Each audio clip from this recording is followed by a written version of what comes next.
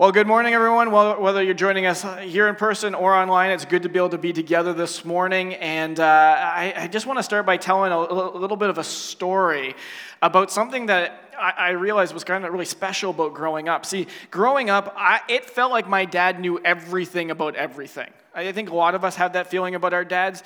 Dad could answer almost any question at dinner. And there was something special about my dad. My dad is a very bright man, a very smart man, and has this weird, uncanny ability to retain information that the rest of us would just forget.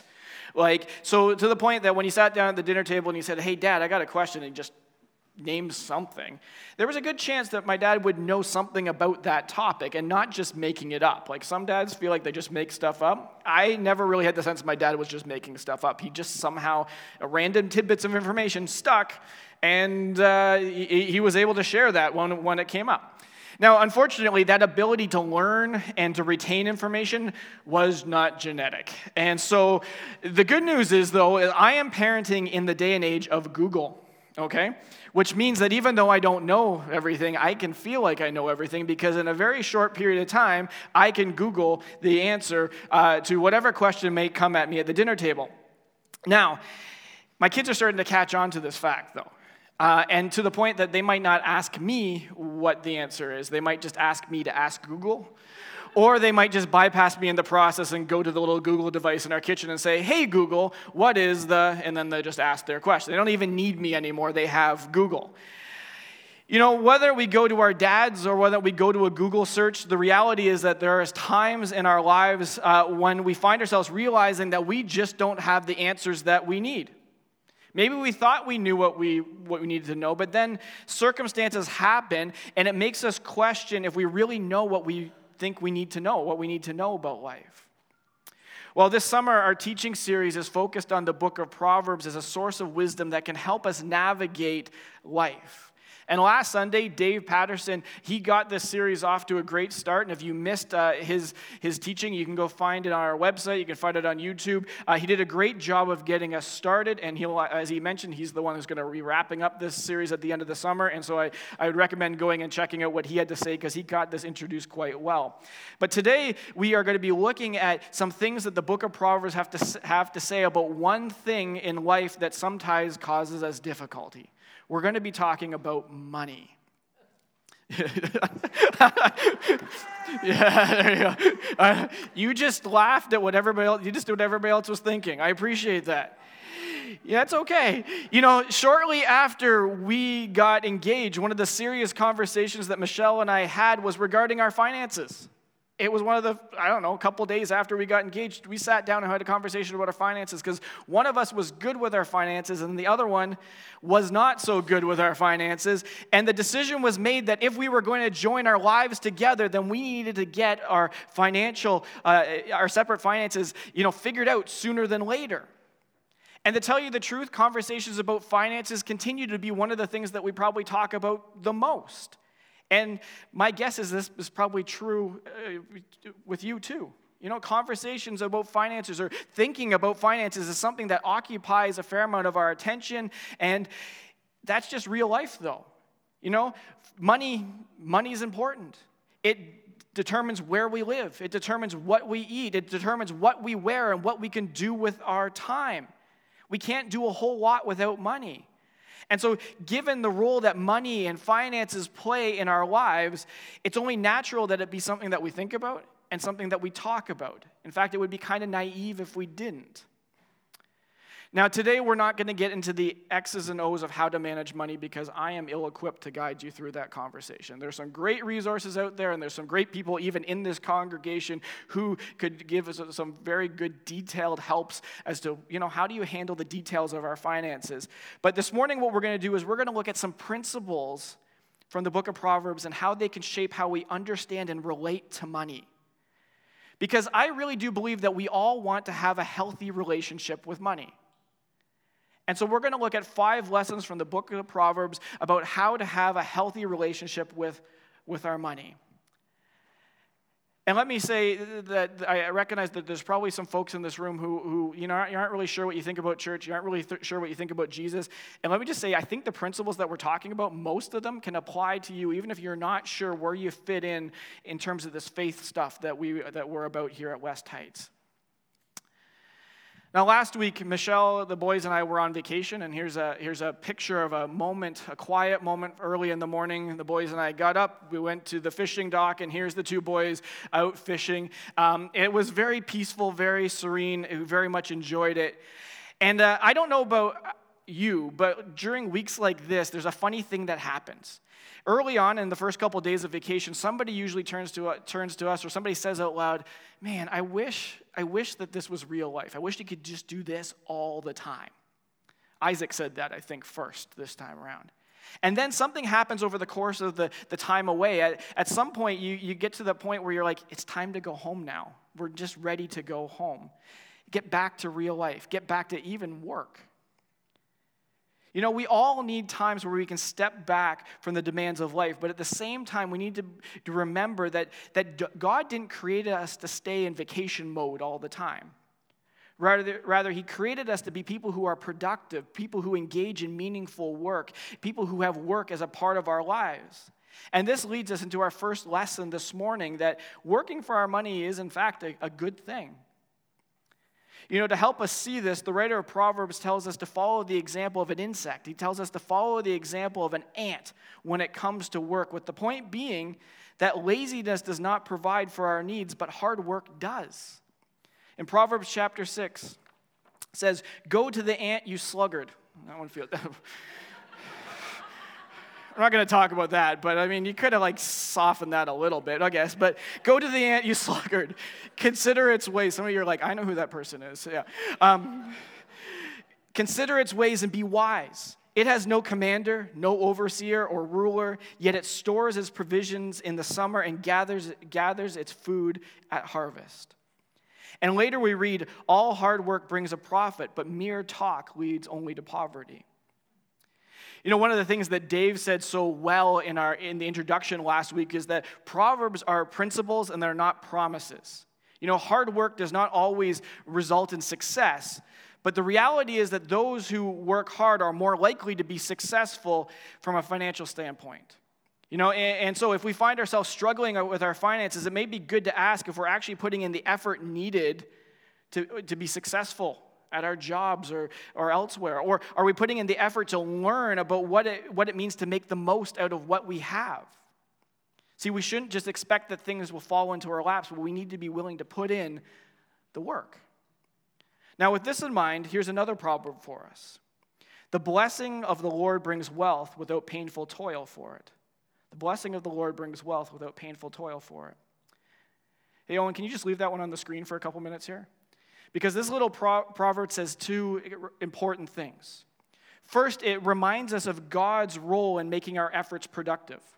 What we get is not just because we're awesome and we have the ability to make things happen for ourselves, but it's because God's at work in this. He blesses our hard work and gives a reasonable rate of return for our efforts.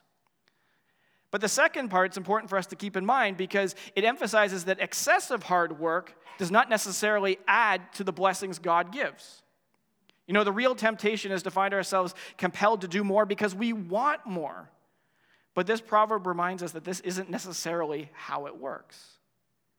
And this moves us to our next lesson, that we are to remember that there's more to life than money. So on the one hand, we are supposed to work hard for our money. But on the other hand, we have to keep in mind that our lives are supposed to be about more than just work and just about getting money and accumulating wealth. In fact, while we might find ourselves being able to work really, really extra hard for a season, if we don't eventually transition to a sustainable pace, the result's going to be that we burn out. And Proverbs reminds us of this. Proverbs 23, do not wear yourself out to get rich. Do not trust your own cleverness. Cast but a glance at riches, and they are gone. For surely they will sprout wings and fly off to the sky like an eagle. This proverb serves as a warning for us when we think that, hey, if we just work more, that the result will be more of what it is that we're looking for. And there may be times when, we just feel like, hey, I could just do more just to get ahead, just get a little further ahead. But there's the reminder here is that if we wear out, we're going to find ourselves even further behind than we started. And not only this, but there's a warning in here that puts our ideas of wealth into perspective by reminding us that wealth has a tendency to be fleeting. By definition, wealth is relative. You know what felt like a lot of money at one point in our lives doesn't feel like a whole lot of money now. Or when we compare what we have to what other people have, we find ourselves saying, oh man, there's a big gap here. Why? It doesn't feel like I have enough. I thought I've had enough, but now I look at those people over there and I don't feel like I have enough compared to them. In fact, no matter how much we have to be careful that we don't just find ourselves saying, I just need more. I just need a little bit more. And not only that, but wealth, as we know, is subject to change. We might make a bad decision here. Maybe in one season we lose a job. Maybe there's a downturn in the economy. What was ours or seemed to be ours at one point can seemingly just disappear on us, fly away at another point. Now, none of this is not to say that we shouldn't work hard. But wisdom tells us that hard work and clear thinking go hand in hand. Proverbs 12, those who work their land will have abundant food, but those who chase fantasies have no sense. The pursuit of money, or perhaps more accurately, the things that we perceive that money can get us, like comfort and security, can cause us to feel like we need just to keep pushing ourselves to our limits. But Proverbs reminds us that we need to keep things in perspective. To work hard, we're supposed to work hard, but think clearly and to recognize that there's more to wealth and what wealth can get us. Think clearly about wealth and what wealth can get us.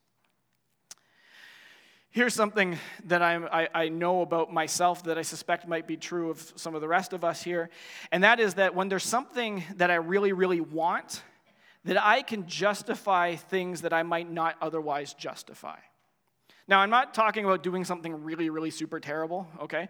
But here's an example. I can justify spending money that I don't have because the thing that I want's on sale, and it's a really good deal. Anybody else out there kind of have that going through your mind? It's on sale. Like, we can't pass it up, right? Like we'd be losing money if we didn't get that, right? I know, it sounds silly, like when you have a conversation with somebody else and they're saying that to you, you're like, that sounds ridiculous. But when you say it to somebody else, you're like, I'm the smartest person in the room. Here's the thing. As we look at the theme of money and as we look at the book of Proverbs, we are reminded of a lesson that we need to be aware of the pitfalls of money. Yeah, money can be a good thing, but there's also some things that it can cause us to go wrong with. As we consider what it means to have a healthy relationship with money, we need to recognize that greed is a toxic trait. Greed gives us tunnel vision and can cause us to miss out on some really good things that otherwise we might want to participate in. And greed can maybe even motivate us to do things that might cause harm to others, maybe even to the people that we love. Proverbs 28, the greedy stir up conflict, but those who trust in the Lord will prosper. Or Proverbs 15, the greedy bring ruin to their households. The principle here is that greed does not result in good things, and in fact can cause harm to some of the people that we love. It has that potential. I mean, how many kids don't have a relationship with one of their parents because their parents are always putting in extra time at work? Or what kind of damage happens when a member of a family gets caught up in a series of bad investments and needs to get bailed out time and time again? Greed, the pursuit of wealth, can be toxic, can do harmful things to our relationships. And not only does it have the potential to harm the people we love, but it can also motivate us to mistreat others. The Proverbs warn us that our approach, our thinking about wealth should not include manipulating circumstances to get what we want at the expense of others. Again, I think objectively we would say that's you're right, we shouldn't do that. But when in the moment, it's hard to see things for what they are. But Proverbs says that we need to be careful of this because it actually, when we're manipulating our circumstances to get what we want, it actually can put us on the wrong side of God. Proverbs 22. Do not exploit the poor because they are poor, and do not crush the needy in court, for the Lord will take up their case and will exact life for life. Ew. In other words, we shouldn't use our resources to bully people to get what we can. We shouldn't be going against people who can't defend themselves because we want something. Or Proverbs 23, do not move an ancient boundary stone or encroach on the fields of the fatherless. Don't manipulate circumstances. Don't change the rules of the game. Literally here we have somebody who's like, well, your field's this big and I would like to have more of it, so I'm just going to move the fence so you have less and I can have more and I'm going to earn more because of what I have and you're going to earn less. Don't manipulate circumstances to get what you want and harm other people in the process, for their defender is strong and he will take up their case against you. I recently read a story about an uptick of rent evictions in Waterloo region. And a rent eviction is when the place that you are renting undergoes a necessary renovation, but when you return, the rent has been increased to the point that you can no longer afford the place that you previously were living in.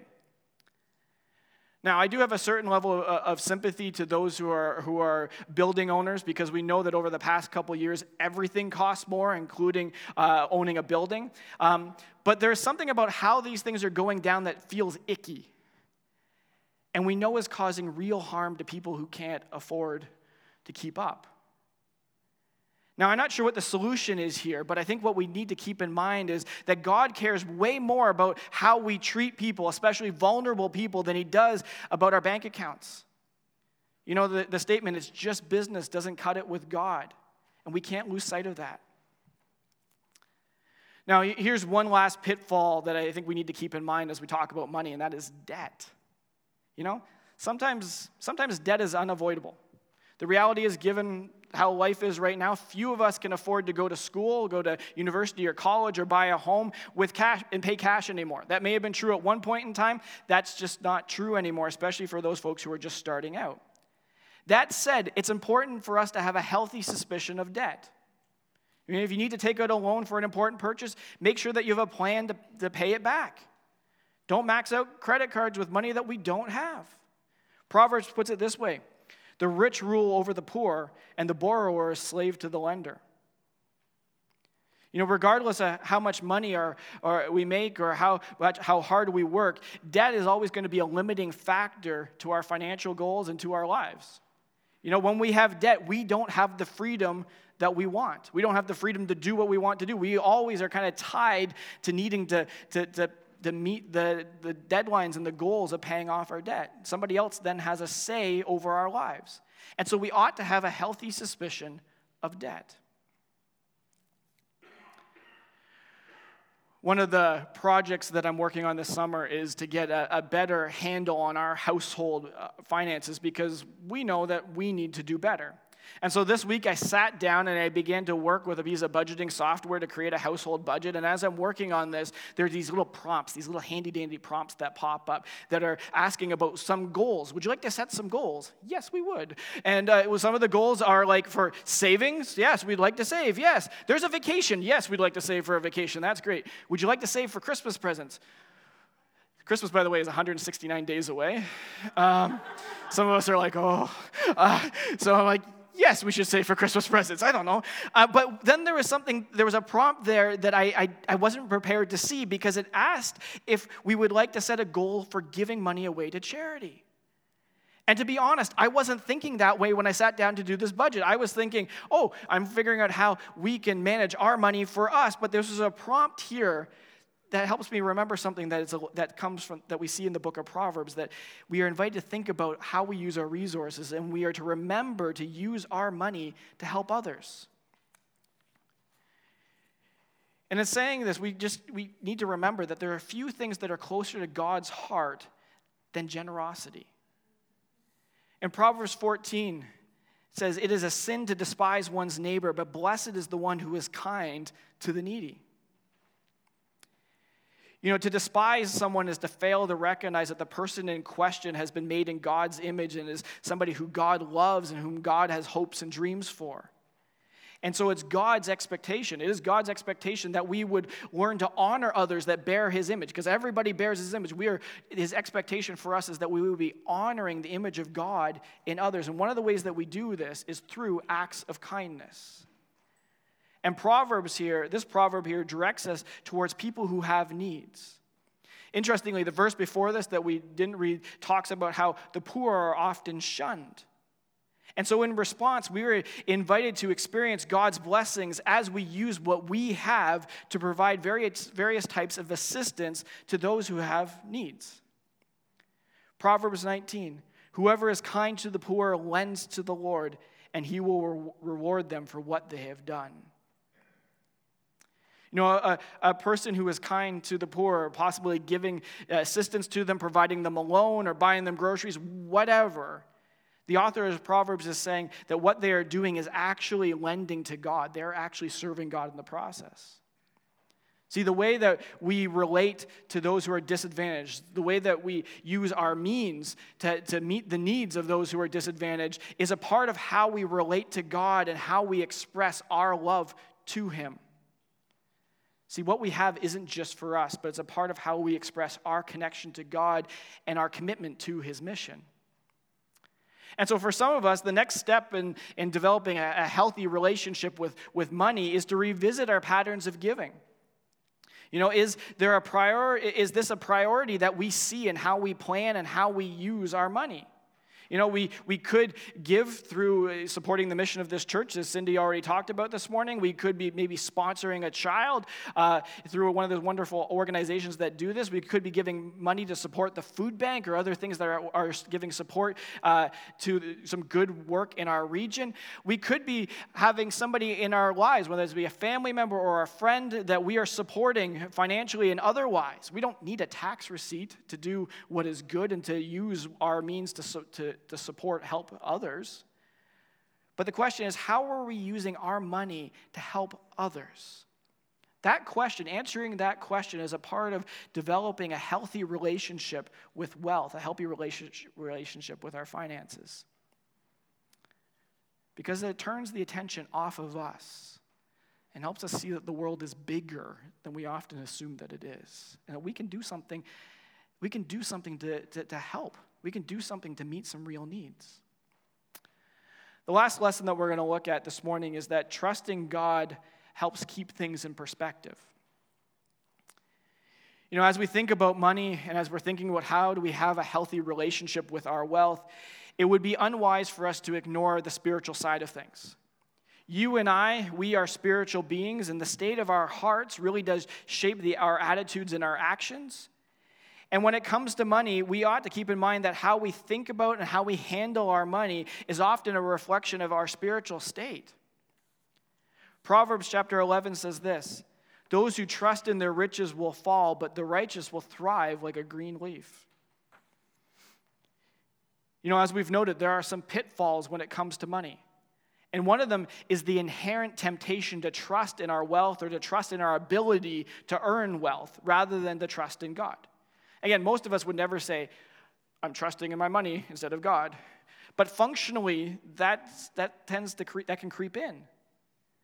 The reality is that when we put our trust in money, no matter how little or how much we have, the result can be worry, fear, overwork, the temptation to make concessions in our morals or to find ourselves treating others unjustly. In short, when money becomes our focus, when it becomes the thing that we're ultimately trusting, we're going to realize in time that it can't bear the weight of life when things get tough. It can't meet our needs, what it is that we're really looking for. That said, this proverb says that it's the righteous, that is, those who are looking to God and are committed to God's ways, that the righteous will thrive like a green leaf. You know, in Scripture, a green leaf is a frequent metaphor for good health, for stability, for vitality, for prosperity. See, for the righteous, they understand that wealth is not their end goal. Instead, they are placing their trust in God, and in doing so, are finding what it is that their hearts are truly looking for. I'm going to read one last proverb this morning, and I feel like this one could probably be read during every message that we do over the course of this series. So you might hear this again. Proverbs chapter 3, verses 5 and 6. "Trust in the Lord with all your heart and lean not on your own understanding. In all your ways submit to Him, and He will make your paths straight." Now, this doesn't mean that we don't need to work hard. It doesn't mean that we don't need to be smart with our money. We've talked about this already. But trusting But trusting God and allowing him to guide our paths is what motivates and empowers us to go in how we go about generating and using our wealth. When we place trust in God and allowing him to guide us, it gives shape to what it is that we do. It changes the way that we think. It inspires us to act in certain ways. And when we trust him and when we walk in his paths, when we are looking to him to guide us, one of the results is that things might just be a little bit clearer than they were before. We often want things to be crystal clear, but when we're looking at God and saying, hey, God, what is important to you? What do you think about this? The result is a little bit more clarity. Enough clarity to take a next step. And then to ask again, where do we go from here? Take the next step. If I keep going, I'm going to fall off, Grace. I don't want to do that. I wonder if we went around and I asked us to define our relationship with our money, I wonder if some of us might say, it's a little complicated. I wonder if that might be some of our answers. No doubt there are some things that we feel really good about, like we understand some things really well. There's some things that we know what to do and when to do them. We've had that figured out from experience and from working with other people. But there would also be some things that we just really don't understand. And if we're being honest, there would be some things that I think we might be able to admit we aren't thinking out very clearly about either. There's some things that have just kind of gotten away from us, aren't there? While we sometimes wish that the Bible would give us a chapter and verse that would magically fix all of our problems for us, it usually doesn't. But what the Bible often does for us is to give us new ways of thinking about our circumstances and challenging our hearts on certain things.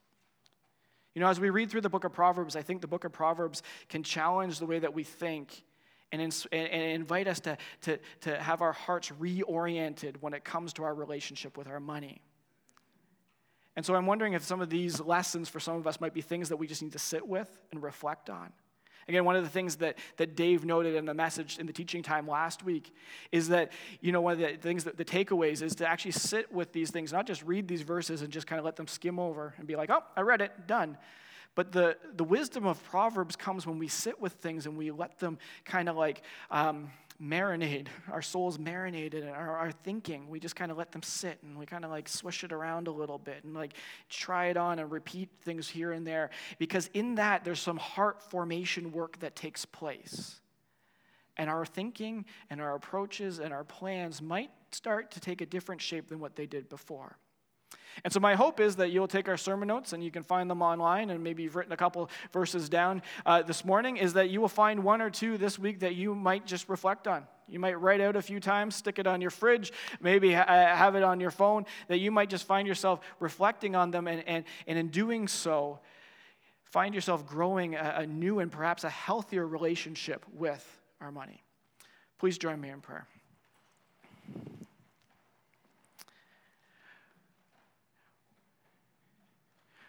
Lord Jesus, we want to thank you for today. And Lord, for the opportunity to come together and to worship and to laugh and to learn and just to be together, Lord, is good. We acknowledge your presence here with us, God. And Lord, I just pray that that we would be open to how you are speaking to us or how you have been speaking to us in this time. Lord, would there be a line from a song that sticks? That as we go into the week ahead, that there would be something that just kind of keeps going through our minds and pops up at key situations that helps us to see you and to get a sense of your direction and your presence in a moment. And Lord, as we go about our weeks and pull out our wallets from time to time, as we sit down and think about our money, as some of us will this week, God, we ask that some of the stuff that we've talked about will come forward. Lord, that you will challenge our thinking, and Lord, help us to think about our approach to money from a new perspective, perhaps. Lord, ultimately, for those of us who are following you, we want to honor you. We want to do what is right. We want to be people who are a part of your mission and are a part of this great thing that you are doing here and around the world. And so, God, this morning we ask that you would lead us. We ask that you would guide us. We ask that you would just center our thoughts and our minds and our hearts on you in all things. In your name we pray. Amen.